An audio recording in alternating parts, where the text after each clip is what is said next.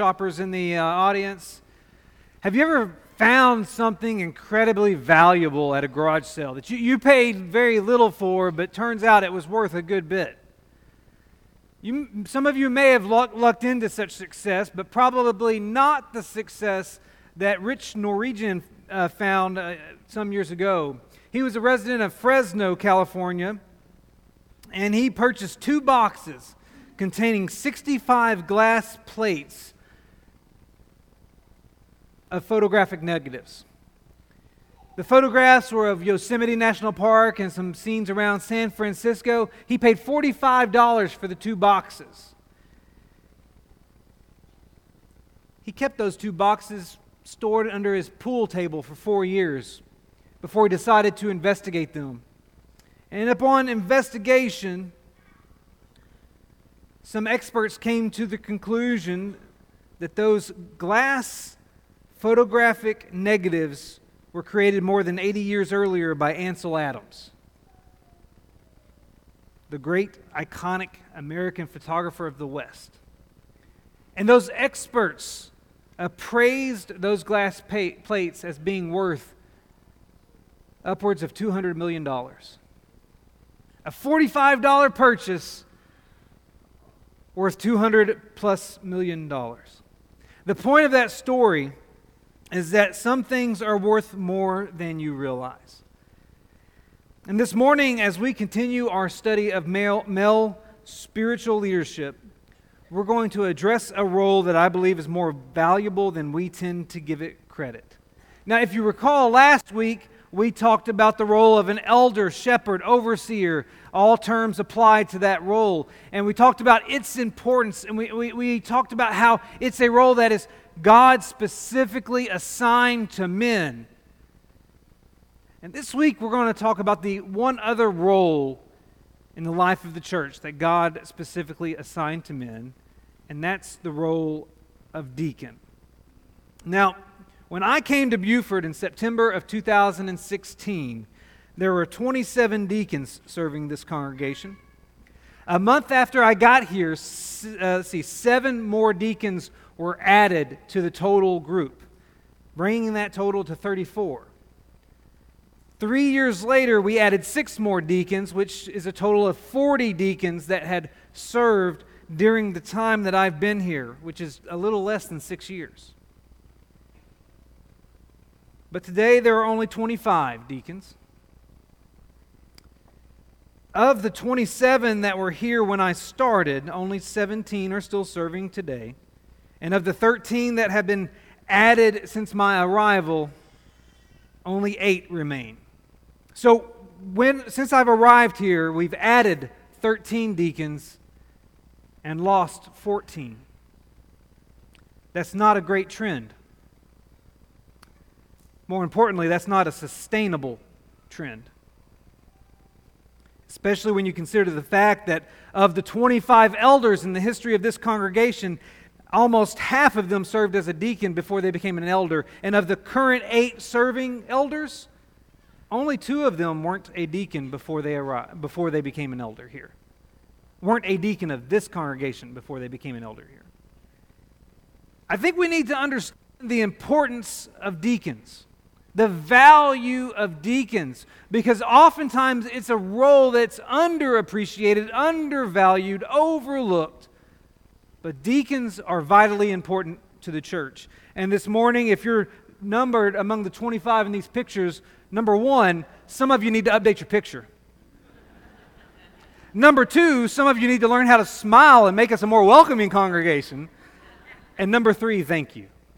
Thank you for serving as a deacon. But let's talk about deacons for a moment this morning. What does the Bible say about deacons? First thing I want you to understand is that a deacon is a appointed servant in the church. Now, our English term deacon only appears 5 times in the New Testament. You'll find it in Philippians chapter 1 and verse 1, and then 4 times in 1 Timothy chapter 3. But the word deacon, it comes from a Greek word, diakonos. That means deacon is an English transliteration of a Greek term.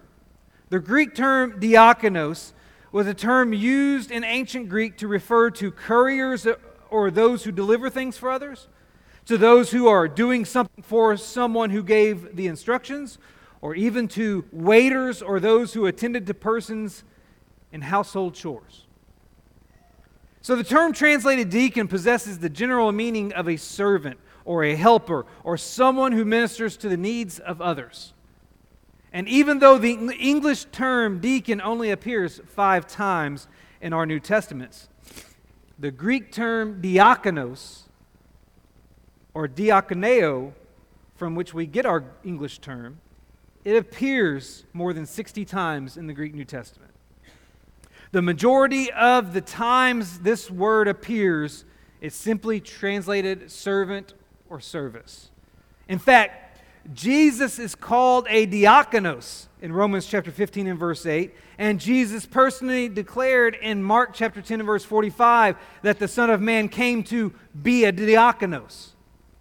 The apostles are told in Mark chapter 10 and verse 43 that whoever would be great among you must be your diakonos. Paul referred to himself as a diakonos in passages like 1 Corinthians chapter 3 and verse 5, Ephesians chapter 3 and verse 7, Colossians chapter 1 verse 23 and 25. Paul referred to his co-workers as diakonos. Apollos in 1 Corinthians chapter 3 and verse 5, Tychicus in Ephesians chapter 6 and verse 21, and Colossians chapter 4 and verse 7, Epaphras in Colossians chapter 1 and verse 7, and Timothy in 1 Timothy chapter 4 and verse 6. Paul even referred to civil magistrates as diakonos in Romans chapter 13 and verse 4.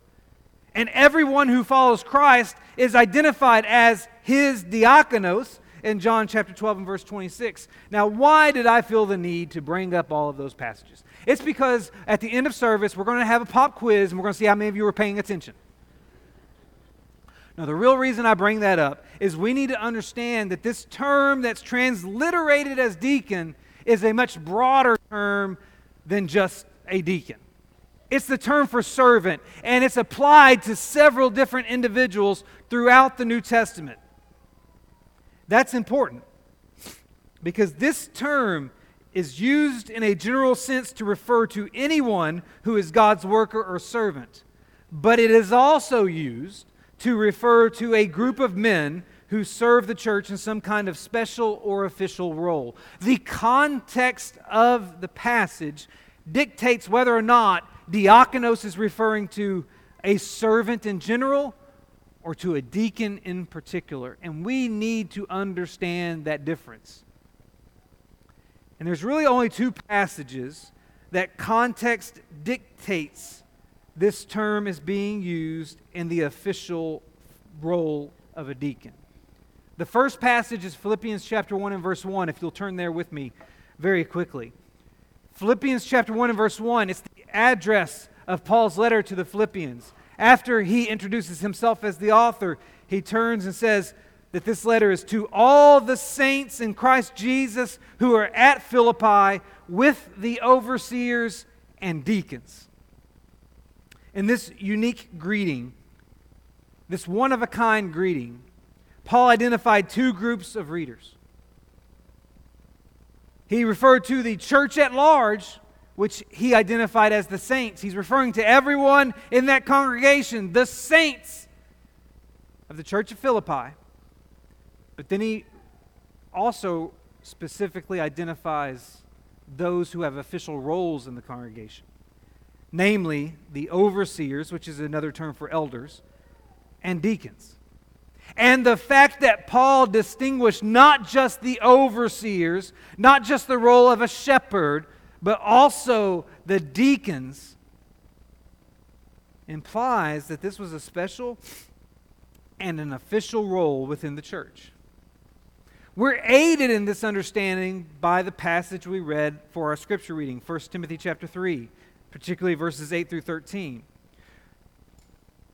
It's there, as you may have noticed, that we are given a list of qualifications that a person must meet in order to become a deacon, in order to receive this official title, this official role, this official appointment within the local congregation. And these qualifications come immediately after the qualifications for elders, and therefore it indicates a special and official role within the church.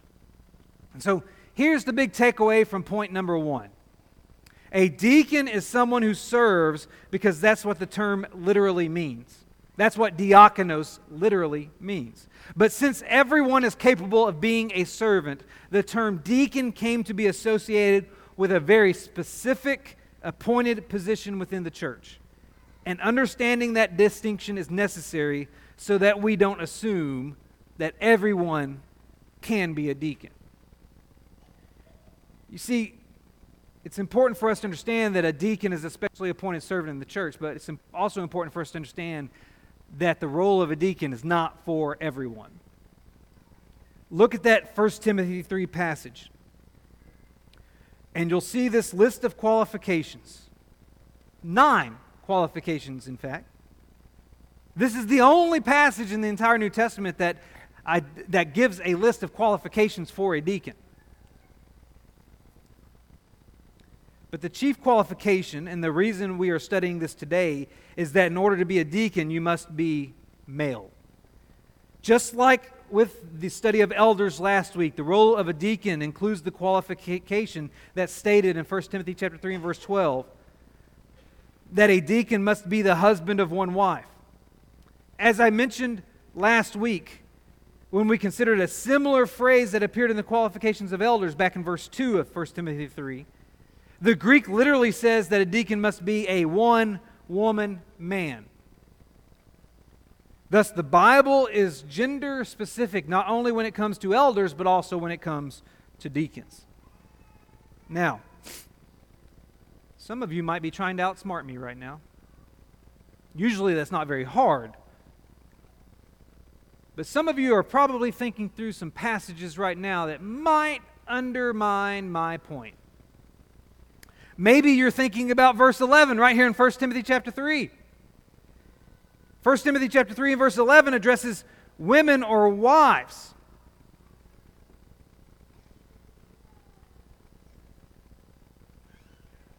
What? In 1 Timothy chapter 3, after starting a conversation about the qualifications of deacons, all of a sudden it's interrupted with qualifications for wives. What is Paul doing here? Now, some people look at this and understand that the word translated wives is the generic Greek term that can also be translated women. And this has led some to contend that Paul is referencing female deacons or deaconesses rather than deacons' wives. There are a couple of strong reasons as to why it is necessary to conclude that Paul is referring to the wives of deacons rather than women as deacons. First, the statement in 1 Timothy chapter 3 and verse 11 that addresses women or wives is sandwiched between instructions to deacons. In other words, the verse immediately before this one, before verse 11, and the verse immediately after verse 11 show that Paul is continuing a line of thought that is focused on deacons.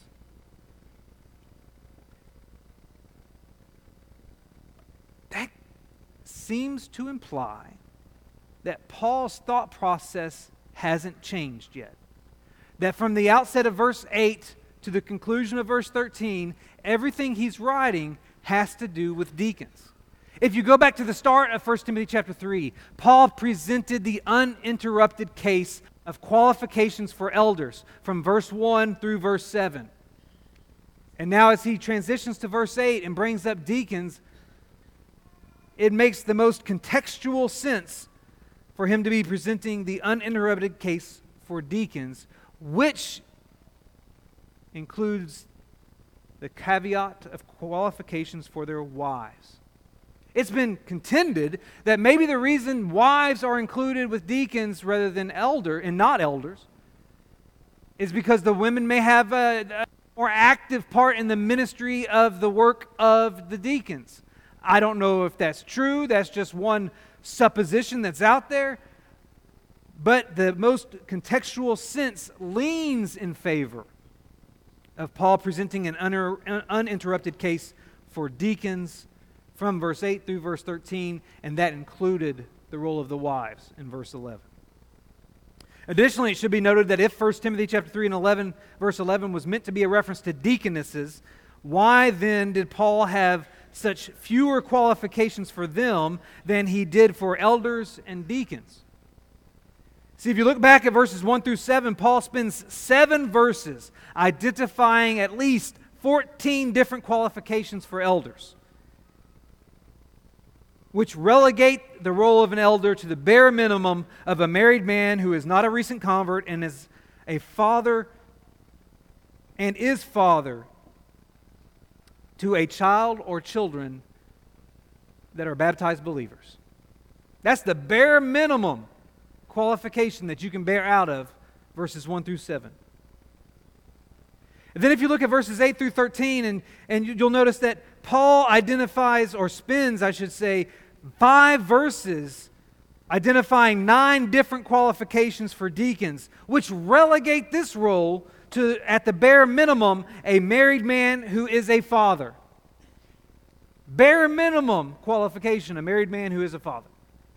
But then in verse 11, if Paul is referring to a special role of female deacons, then all he does is give us one verse identifying 4 qualifications for a position that has no bare minimum. As the Truth for Today commentary on the book of 1 Timothy points out, an 18-year-old unmarried female who had just been converted can meet the qualifications listed in verse 11. And the point is that it makes the most logical sense for Paul to be referring to deacons' wives rather than female deacons when you consider those facts. So when we look at 1 Timothy chapter 3 and verse 11, I do not believe that the text warrants consideration of deaconesses. I believe it's referring to the wives of deacons. And I believe that makes the most contextual and logical sense. But you may not be worried about 1 Timothy chapter 3 and verse 11 as you try to outsmart me on this point that the deacon role is not for everyone, meaning that it's only for males. You might be thinking of Romans chapter 16 and verse 1. If you go there, you'll find out this passage. Romans chapter 16 and verse 1. I commend to you our sister Phoebe, a servant of the church at Cenchrea. Now, at first glance, that passage may not grab your attention, but if you were to read it from the New International Version, the New Living Translation, or even the Revised Standard Version, you'll discover that the word servant has been replaced with the term deaconess. So depending on the translation you use, Romans 16 and verse 1 may refer to Phoebe as a deaconess. But you need to remember that we had an earlier conversation in this lesson. Conversation is the wrong word. I had an earlier monologue in this lesson where diakonos is used in a general sense to refer to one who serves, and in a technical sense to refer to an official position in the church. And I've already noted the 2 passages that, based on context, imply the technical usage of diakonos in reference to an official position within the church. That's Philippians chapter 1, 1 Timothy chapter 3. Romans chapter 16 and verse 1 does not fall among those technical uses. I think Dr. Dave Miller of Apologetics Press summarized this well in an article entitled Female Leadership in the Church. Here's what he writes. He says, nothing in the context of Romans chapter 16 and verse 1 warrants the conclusion that Paul was describing Phoebe as an official appointee, a deaconess. Paul's phrase, our sister, designates her church membership, and servant specifies the special efforts she extended to the church in Cenchrea, where she was an active, caring member. Being a servant of the church no more implies a formal appointee than does the same expression in Colossians chapter 1 and verse 25, where Paul is said to be the church's servant. You see, when you really study this passage, or these passages, 1 Timothy chapter 3 and verse 11, Romans chapter 16 and verse 1, when you really study the passages that some will use to contend for the acceptance of female deacons, you'll quickly discover that they are flimsy at best when held up to close scrutiny.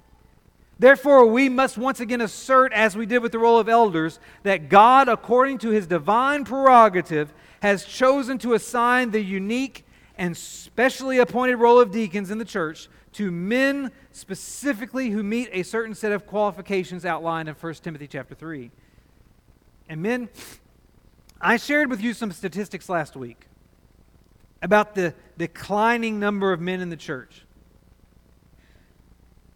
And I pointed out that means we have less of a pool of candidates from which we can pull to serve as elders. But it also means we have less of a pool to pull from for deacons as well. That means we as Christian men need to step up and lead. And stepping up to serve as a deacon is more important than you may realize. And that brings us to our third and final point for this lesson. That is that deacons exist to help with prioritization. For this, I need you to turn over to the book of Acts, to the 6th chapter. We're going to look at the first 7 verses of Acts chapter 6. Don't worry, I'm not walking out, I'm not leaving. I need a tissue. Acts chapter 6, beginning in verse 1. What you need to understand is that the church in Jerusalem had a benevolence program from which they provided food for widows. And this was a laudable ministry, and it was in keeping with the church's spirit of benevolence, but it had a problem. It wasn't being run rather efficiently. In fact, there's going to be a complaint that arises, a justifiable complaint at that. And a complaint arises that some widows aren't receiving their fair portion. And the apostles heard the complaint and responded to the complaint. Look at how they decided to fix the problem. It starts in verse 2 of Acts chapter 6. And the 12 summoned the full number of the disciples and said, "It is not right that we should give up preaching the word of God to serve tables. Therefore, brothers, pick out from among you 7 men of good repute, full of the Spirit and wisdom, whom we will appoint to this duty. But we will devote ourselves to prayer and to the ministry of the word." Now, in the end, 7 men were chosen to take on the administration of this ministry. But the reason we turn to this passage is because of what the apostles accomplished by appointing these men. Did you pay attention to the reason the apostles appointed men? Why they went to the church and said, "Select some men." The reason they did that, they said, it's because it is not right that we should give up preaching the Word of God to serve tables. Now, instead of saying it is not right, the New American Standard and the New King James says it is not desirable. The point the apostles were making here is not that it would be a sin for them to serve tables, that it was wrong for them to serve tables. The point they are trying to make is that it would not be pleasing to God for them to stop doing what they're doing in order to serve tables. Namely, to stop preaching, to stop proclaiming the good news. As one commentator said, this is a priority choice about observing the call of God versus a moral choice of right and wrong. The apostles are prioritizing what God has called them to do, which was to proclaim the good news. And they reaffirmed that focus when in verse 4, after instructing the church to pick out qualified men who they could appoint to this duty, they said, "We will devote ourselves to prayer and ministry of the word." Now, I have to admit that this text doesn't reference apostles or deacons at all. But what it does do is it does talk about the leaders of the church at that time asking the church to select some men based on some qualifications that could oversee a function in the church so that the leaders could retain their focus where it ought to be. And so I think Acts chapter 6 does set forth a principle for elders and deacons. And that is the principle that those tasked with spiritual accountability in the church need to focus on their primary task. And when it comes to the leaders of the church today, what is their primary responsibility? The primary task of the leaders of the church, the shepherds, the elders, is to watch out for the souls of those under their oversight, as Hebrews chapter 13 and verse 17 says. The leaders of the church today have the primary task of shepherding the flock of God that is among them. 1 Peter chapter 5 and verse 2. That's their chief responsibility. But in order for the elders to shepherd, they need help. The leaders of the church today need men to assume some of the day-to-day administrative responsibilities. And that's where deacons come into play.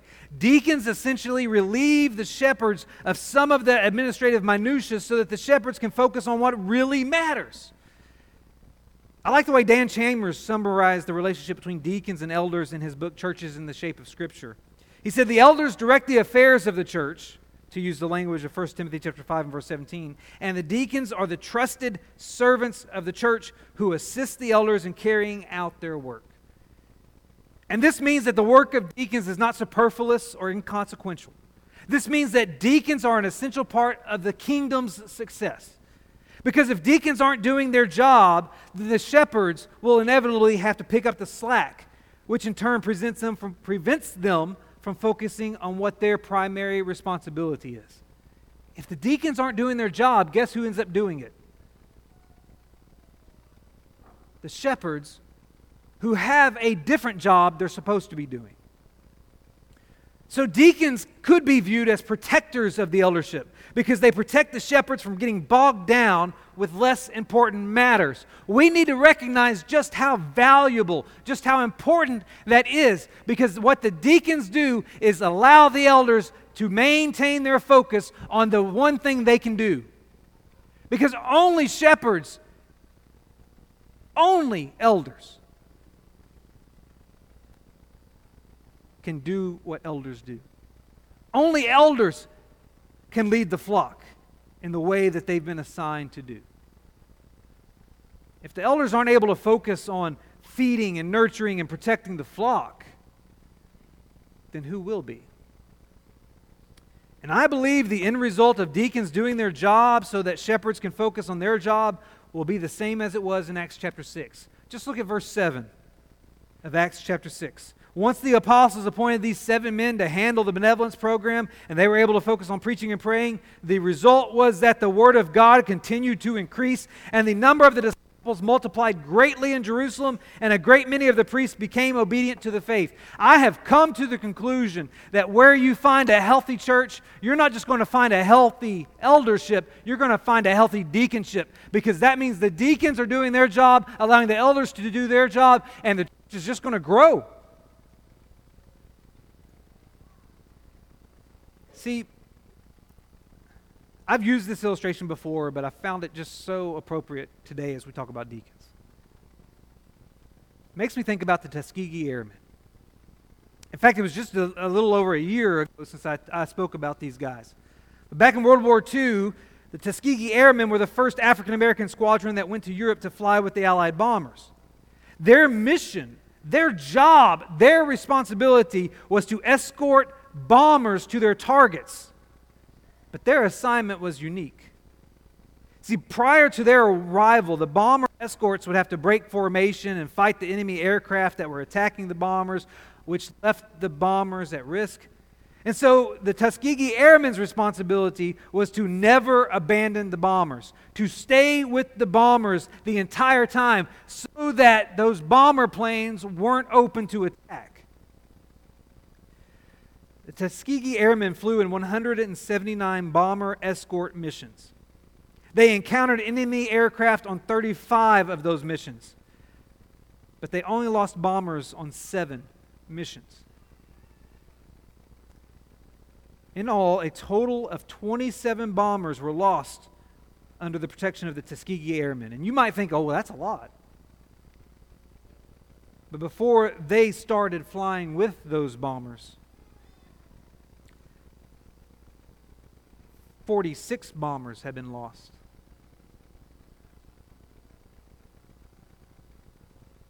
The point is that when you flew with the Tuskegee Airmen, you could focus on the task at hand because you knew those guys had your back.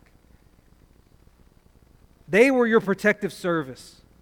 And in the same way, that's what deacons should be for the shepherds of the church. Their protective service. And so as I draw this to a close, let me speak to you deacons for just a second. The 25 men here who have been appointed to that position. If you're currently a deacon, number one, thank you. Thank you for being willing to serve. Thank you for being willing to take on that responsibility. Number two, if you're not protecting the shepherd's focus, you're not doing your job. If you're a deacon and you're not fulfilling your responsibility so that the elders don't have to do it, then you're not doing your job. And so I challenge you to consider whether or not, as a current deacon, you're allowing the elders to be focused on shepherd's work. If you're a man in this congregation and you're qualified to be a deacon, let me speak to you. We have a current trend where we've lost more deacons in 6 years than we've added. That shouldn't be a problem. Because we should be a church of men who are willing to step up and take on the role of a deacon. So if you're a qualified man for a position of a deacon, I encourage you to make yourself available for that role. To consider serving in the Lord's kingdom in a capacity that would help His shepherds do their job. And if you're here today and you're not qualified to be a deacon, either because you're not a male or because you are a male who does not meet the qualifications, then take a look at those qualifications once again. And the ones that you can control, consider whether or not they're manifested in your life. Qualifications like being dignified, not being double-tongued, not greedy for dishonest gain, holding the mystery of the faith with a clear conscience. Does that describe you? Because every one of us who serves the Lord